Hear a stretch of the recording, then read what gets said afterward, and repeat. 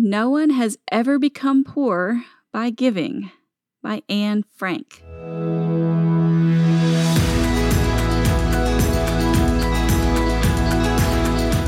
I'm Michelle Berkey, and this is God's Wisdom for Today, a weekday live broadcast series from the book of Proverbs.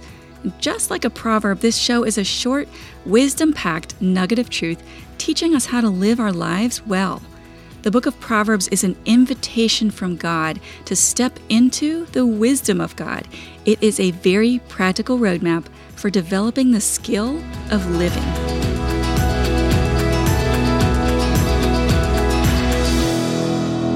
Let's dive into episode number 42 as we take a look at Proverbs 3, verses 9 and 10.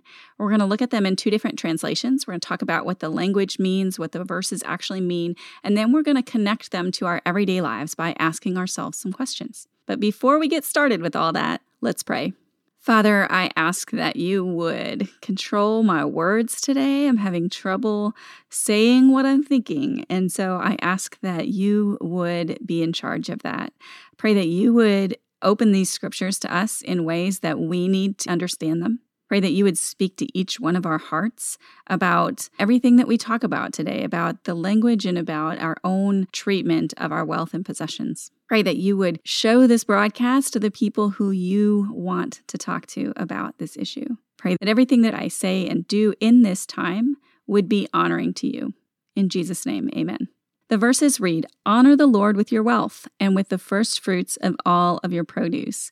Then your barns will be filled with plenty and your vats will be bursting with wine." That was the ESV version. The message reads, "Honor God with everything you own. Give him first and the best. Your barns will burst, your wine vats will brim over." We are still in a series of couplets that are instruction, incentive. And in today's verse, we have both of those things. We have the instruction and the result, the incentive for doing that. These are God generously guiding us into habits and behaviors that will help us live good lives. Now remember that this section, we are talking about the benefits of wisdom. And today we're talking about the idea that wisdom produces generosity and stewardship. Now, remember, I'm going to say this 1,000,000 times in this broadcast. This is not a promise or a guarantee, but it is general truth. We're in Proverbs, general truth. So we're going to talk about three main things today in these verses. We're going to cover honor the Lord, the first fruits, and the result or incentive for doing this. But first, let's talk about honoring God. Honoring God is showing respect. It's treating him with admiration or giving special recognition. The Hebrew word for honor is also the same word used for glorify. Honoring God with our wealth is a way to glorify him, a practical way to show that I trust in the Lord with all of my heart, as we talked about in yesterday's verses, or the other day's verses. When we truly trust him, we can honor him with a generosity that realizes that he is the great provider and he has inexhaustible resources.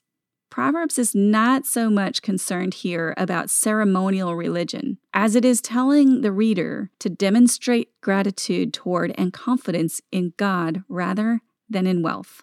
Now, honor in Hebrew is a verb which means to weigh heavily, to be heavy, and most often this word is used figuratively, not literally, not that it's actually heavy, but a figurative version that means a weighty person in society.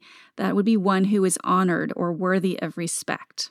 It's recognizing the worth that another deserves. So we are to recognize God's worth with our possessions. Let's talk about first fruits. That is an odd-sounding word in our culture. It's not something we talk about at the grocery store, right?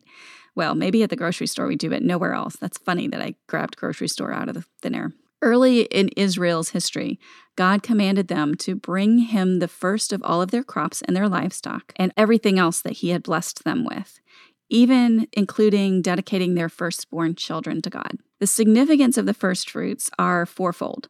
1, a token of their gratitude to the Lord for his blessings. It acknowledged God as the source of all good things. It represented the rest of the harvest. You remember yesterday we talked about the I did it so well this morning when I was reading through this early. Synecdoche, where one part of the body represented the whole. This is the same thing. This is one part of the harvest representing all of the harvest. It acknowledged also one of the biggest spiritual events in the history of their nation, the redemption from Egypt. All that they had was because of God's gracious deliverance from the bondage of Egypt. In the New Testament, Paul reminds us that this is why we give too, because he gave his son for us. That is why we give. We give our best because he gave his best.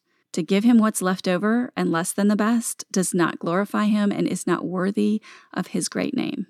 So what are the results? The results of giving your first fruits and honoring God with our possessions. Verse 10 says, "Then your barns will be filled with plenty, and your vats will be bursting with wine." The order of this process is clear in this passage and throughout the rest of Scripture, actually. Give to God first, and he will give back to you. Give him the first fruits, not what is left over after all the bills are paid. Such giving is the supreme act of faith. So many believers fail to honor God in this way and thereby miss abundant blessings because they do not trust him to do what he promises to do. Now, this is not an attempt to bribe God and become wealthy. If this were a get-rich-quick prosperity promise, we would be using God, not honoring him. It is a committed response to the God who never forgets the needs of his people.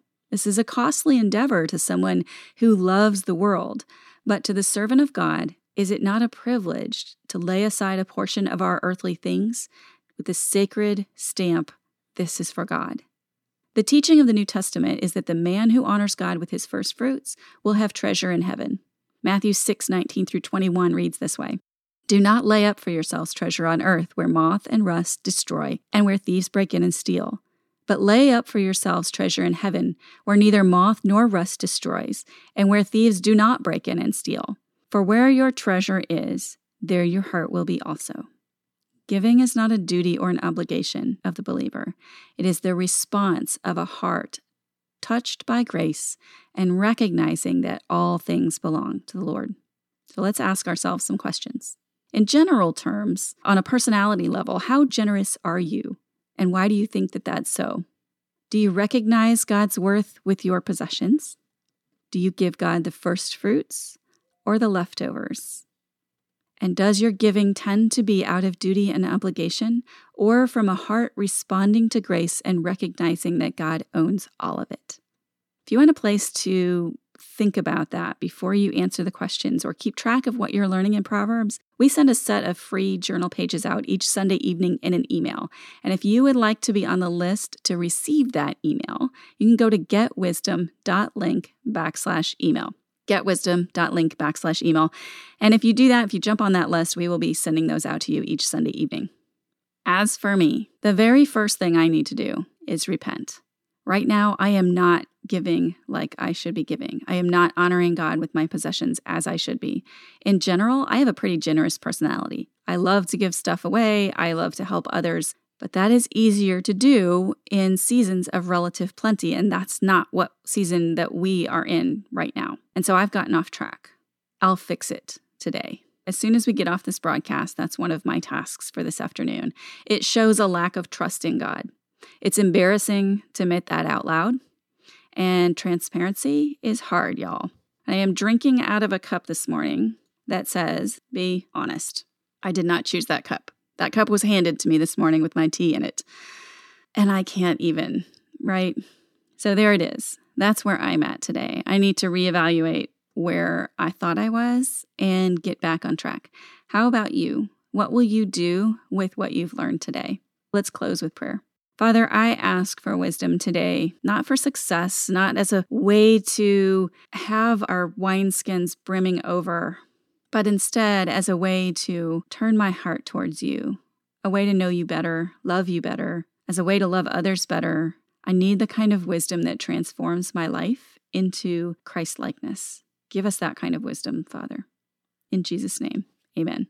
Thank y'all so much for joining me today. I am so grateful that you are with me. We do this every weekday, so we'll be back again tomorrow with another episode. If you're a broadcast watcher, I would love it if you would share it with a friend.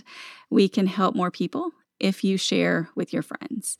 If you are a podcast listener, the best thing that you can do to help reach more people with the Word of God is to subscribe to the podcast, and rate and review it. It significantly impacts the number of people that the algorithms show our podcast to.